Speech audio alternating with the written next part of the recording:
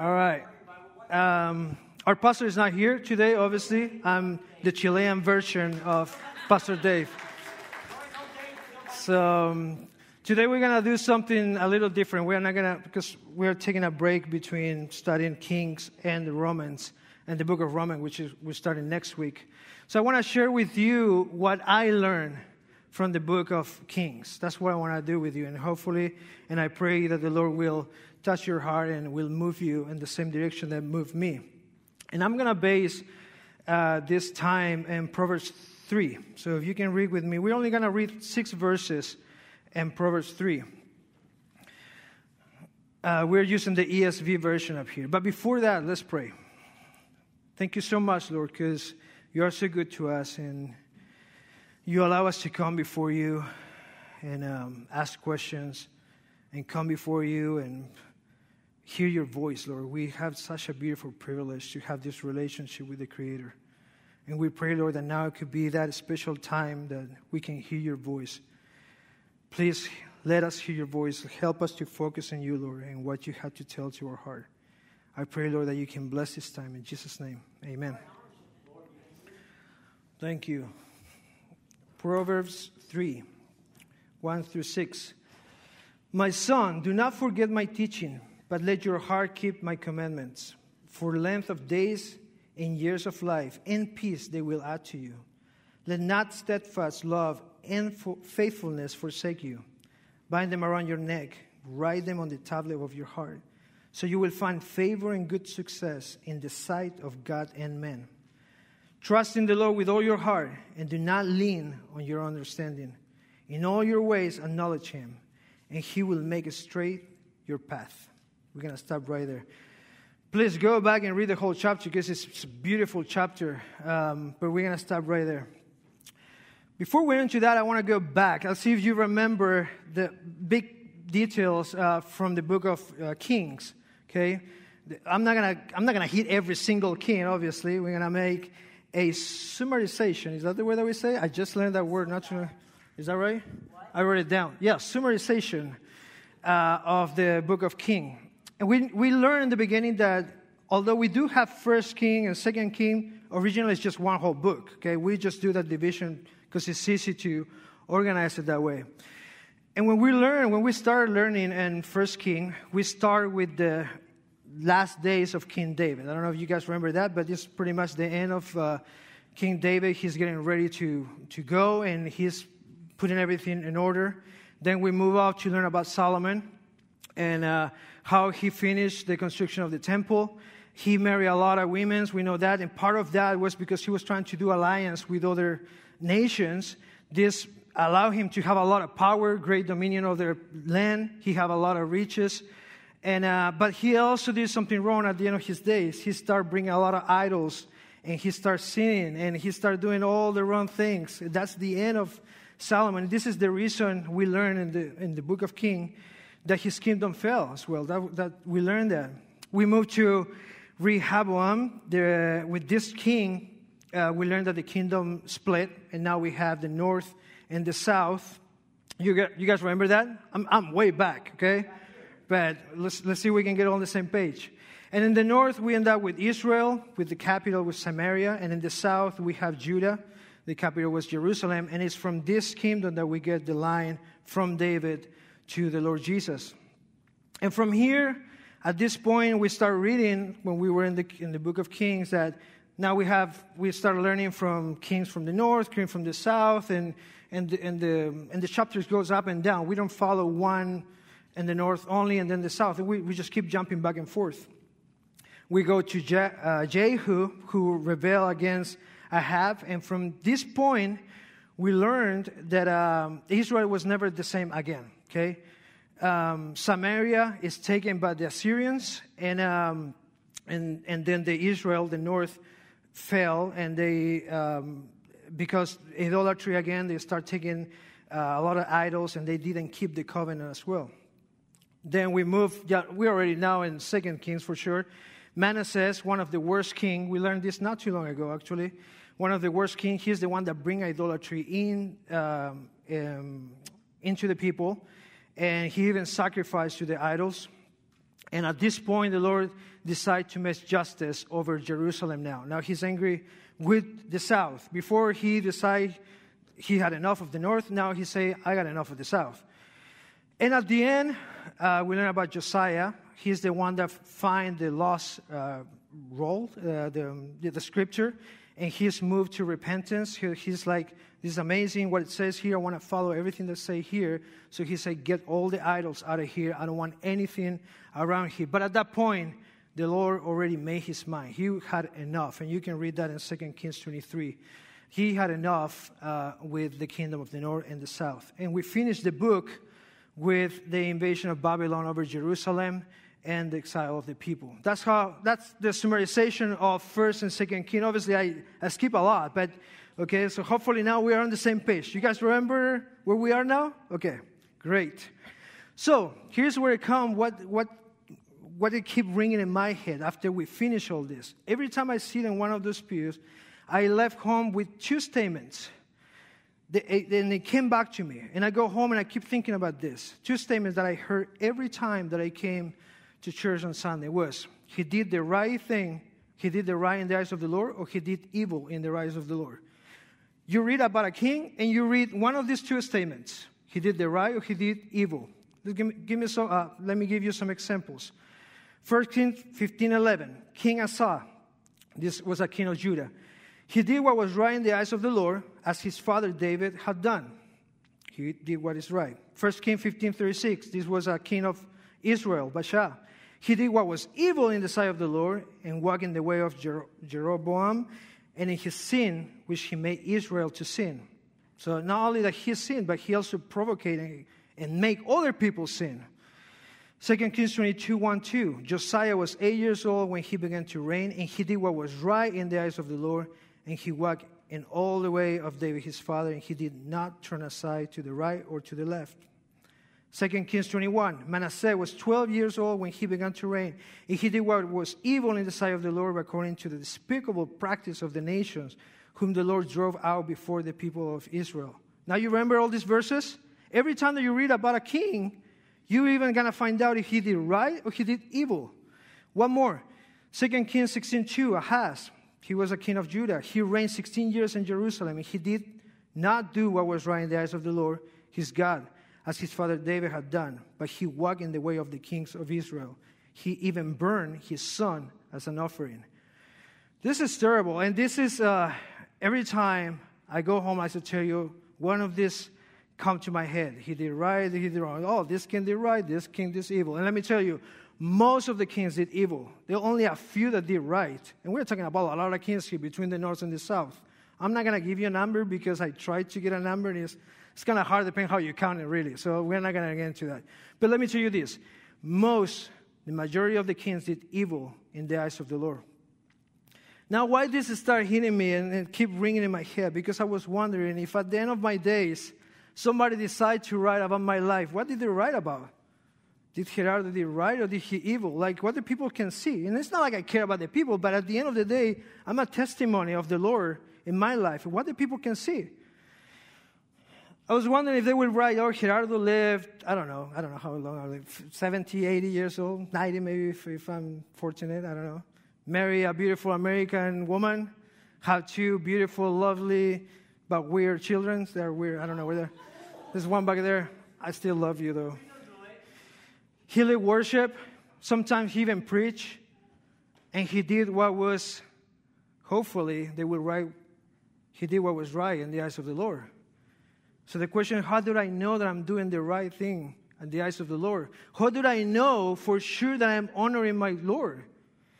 That's the question that keeps coming to my mind. And the thing is, we can say, well, we're not the same. We're not equal, or we're not even similar to Israel. But I don't know. I think that we're pretty close to what they did. Think about this. Israel was slave for many years. The Lord put his eyes on these people and chose them. He decided to rescue them. He saved them and put them free, set them free. Does that sound familiar to you? Because that's my story too. That's exactly what happens to me. The Lord was their king. The Lord was their guidance. He provided for them. And at some point, the people did something. They looked on the side, and they saw what the other nations have. So they say, we want a king like the other nations. We like what we see over there. You know what, God? I think we want to put our trust in people like what they have over there. We just want a man king now. The Lord say, well, you know what? That's not a great idea, son. My people, that's not a great idea. This is what's going to happen. They're going to take advantage of you. They're going to take your stuff. They're not going to be good to you. Oh, no. I think we still want what the other nations have. And they decide to trust in a man king before their king, which was the creator of all the universe. The biggest mistake of the Israel people is that they thought that someone or something else can do a better job than God. And so when I start thinking about this, I start wondering if I'm doing the same. Because sometimes we do that. If we are honest on our decisions and our desires, sometimes we do that. They wanted what the other nations have because they thought that they will feel protected. They thought that a king will provide for them. They thought that a king will fight for them. So, hey, it looked good. It makes sense. Why not? I want what the other nations have. We want a man king. We want to have all this. And they decide to change from trusting God to trusting men, or to trust in men's way, which is sometimes what we do. And trust is the key word in here for me. And hopefully for you, you can leave this tonight thinking about this word trust. Trust to honor him. Trust is what makes the difference between someone who do the right in the eyes of the Lord and who does evil in the eyes of the Lord. Obviously, trusting in God. Obviously, that's what we're talking about. So how we do this? That's the question. How we're sure that we're doing this? Well, now we go to Proverbs chapter 3. And we're gonna talk a little bit about each verse here. My son, verse 1. Do not forget my teaching, but let your heart keep my commandments. If we go all the way back to Solomon, that's exactly what they didn't do. Even if we go back, Saul, he did the same thing. He stopped thinking and keeping the Lord's commandment. And that's where the kingdom started going down. At the moment that they forgot the word of God, they start taking bad decisions.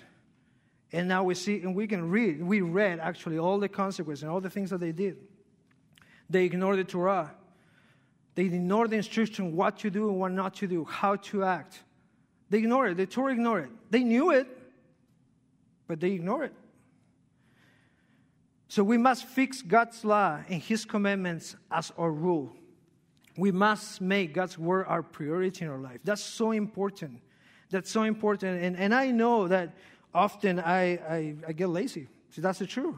I get lazy. I know what is right. I know that I had to sit down and put time to read the word and have a relationship with my Lord, but I just get lazy. And I decide to ignore it, even though I know that I have to do it. If we make God's word a priority, sometimes even our emotion and desire will have to be submitted to that. See, because God's will is always, he knows best. I was trying to remember a song of Disney that my girls used to watch, Mothers Knows Best. Well, God knows best. He knows exactly what we need. And so, even though sometimes we will feel hurt or we will feel like, I don't know, I feel uncomfortable with this. Well, the Lord knows best. Our emotions and desire, we have to get submitted under his will. Verse 2, for length of days and years of life and peace they will add to you. I love the way that was written this, because it doesn't point to the negative aspect.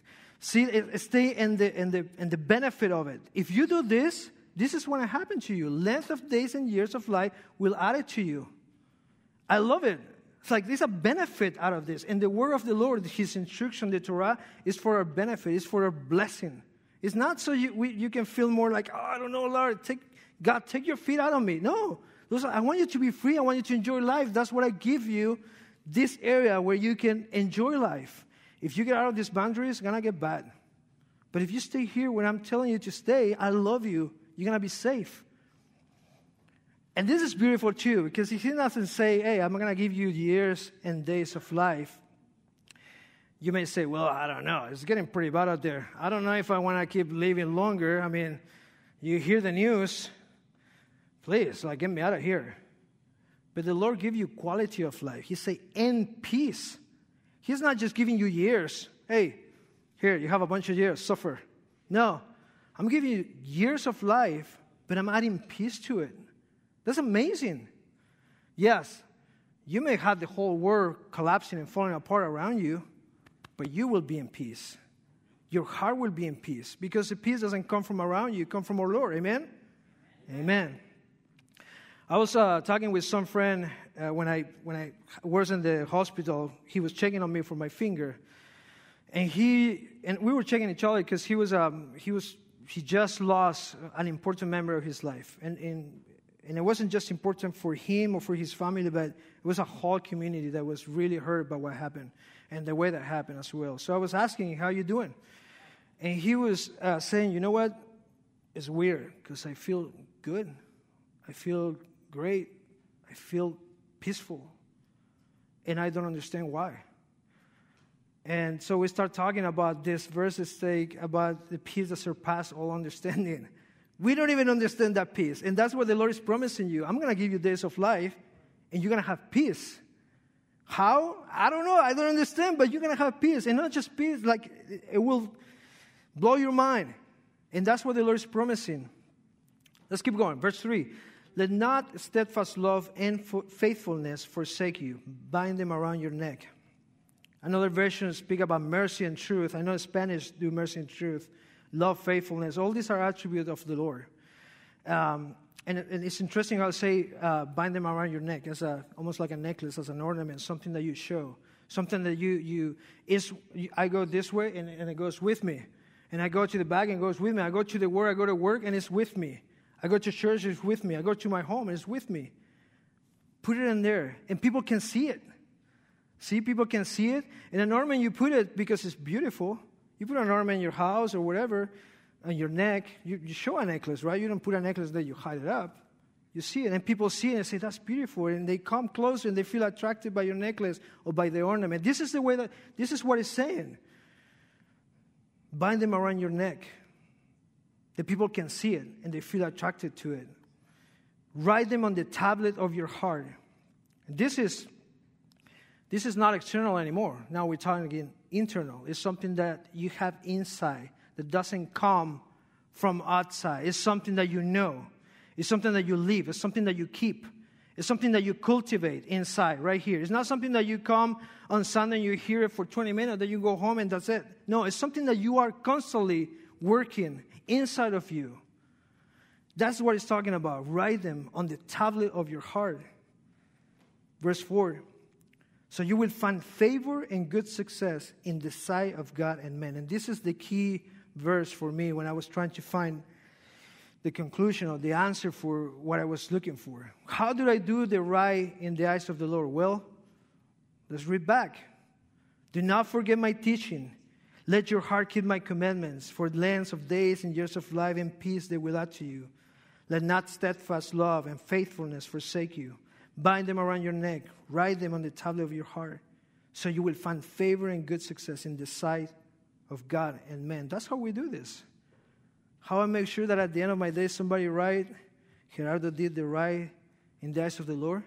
Keeping his commandments. Making the word of the Lord serious in my life. Not just something that I do one time a week or every once and then or when I remember.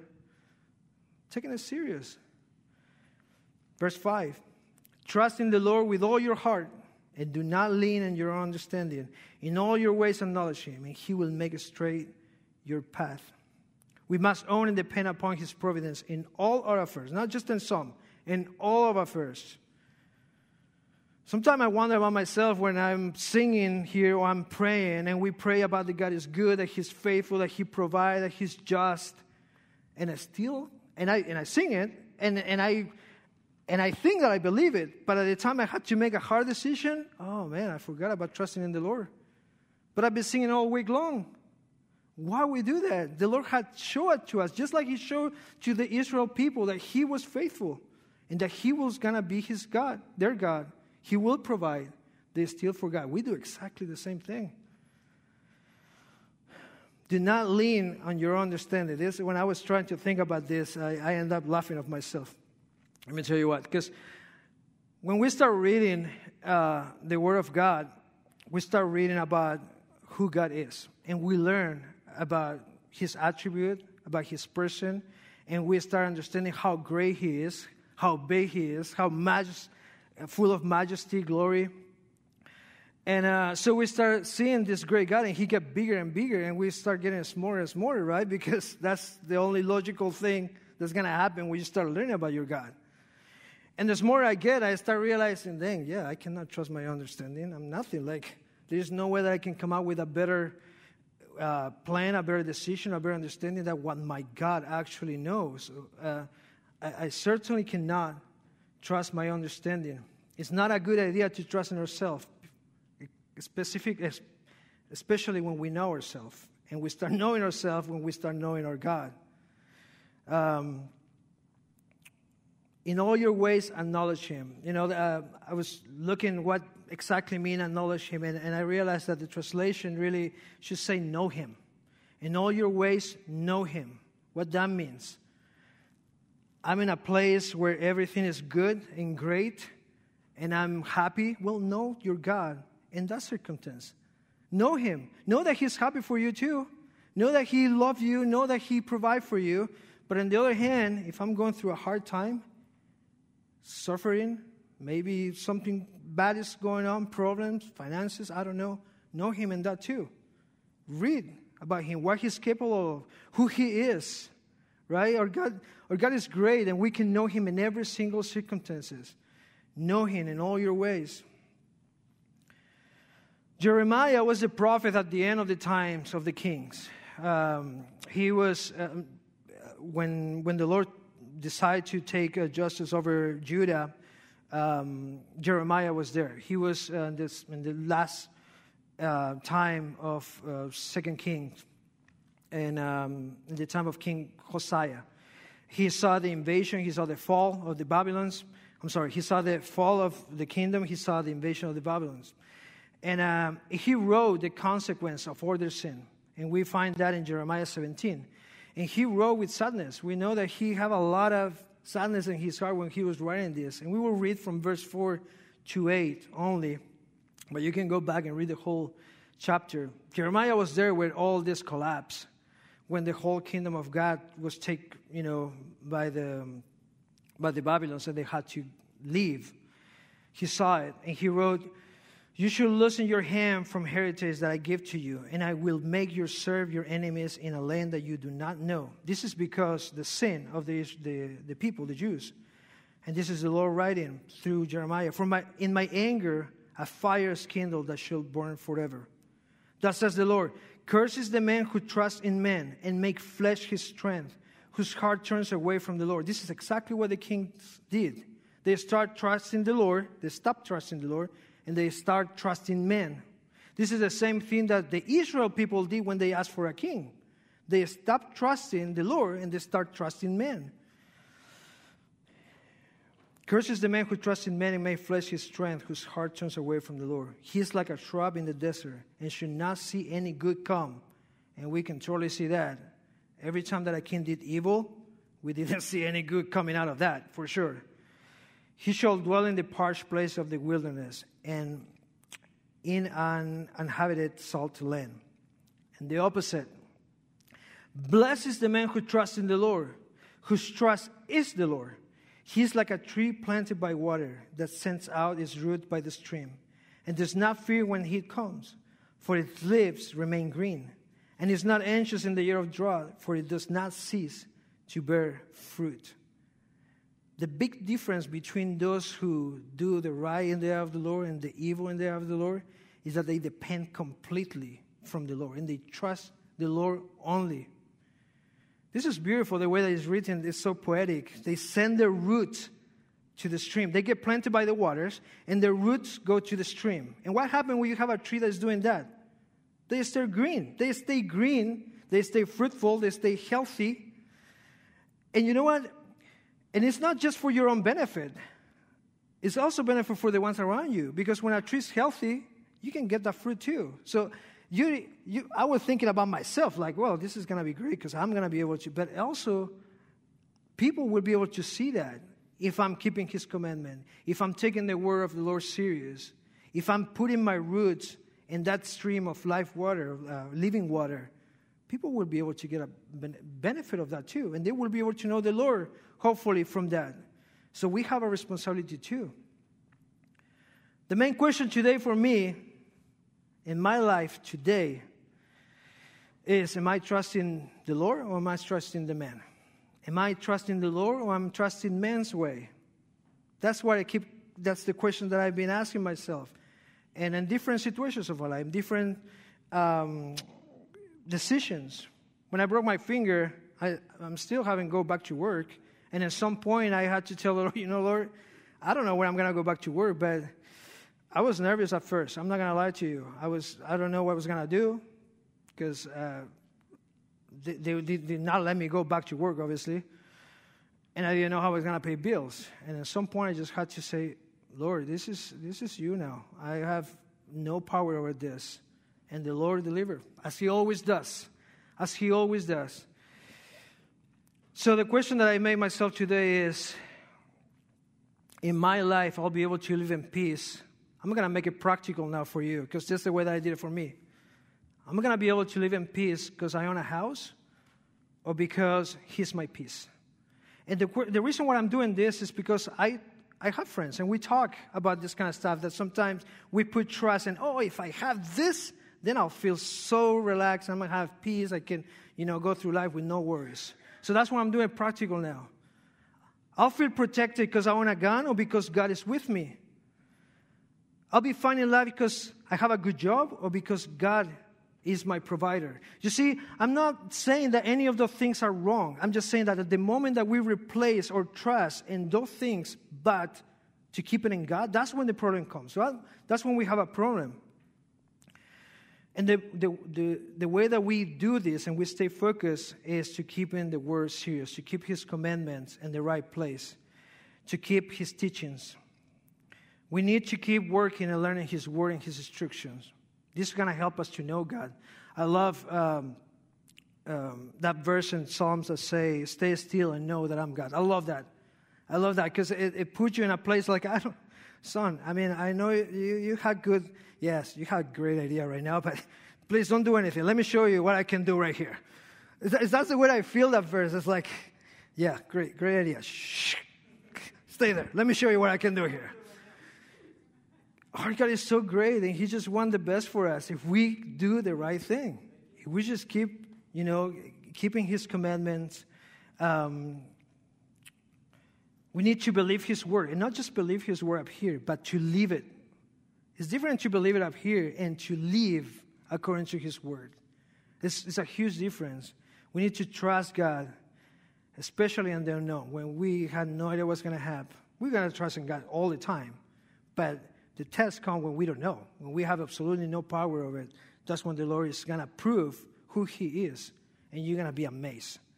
I know some of you have experienced that. I have experienced that, and I can tell you that our God is always going to be there for you.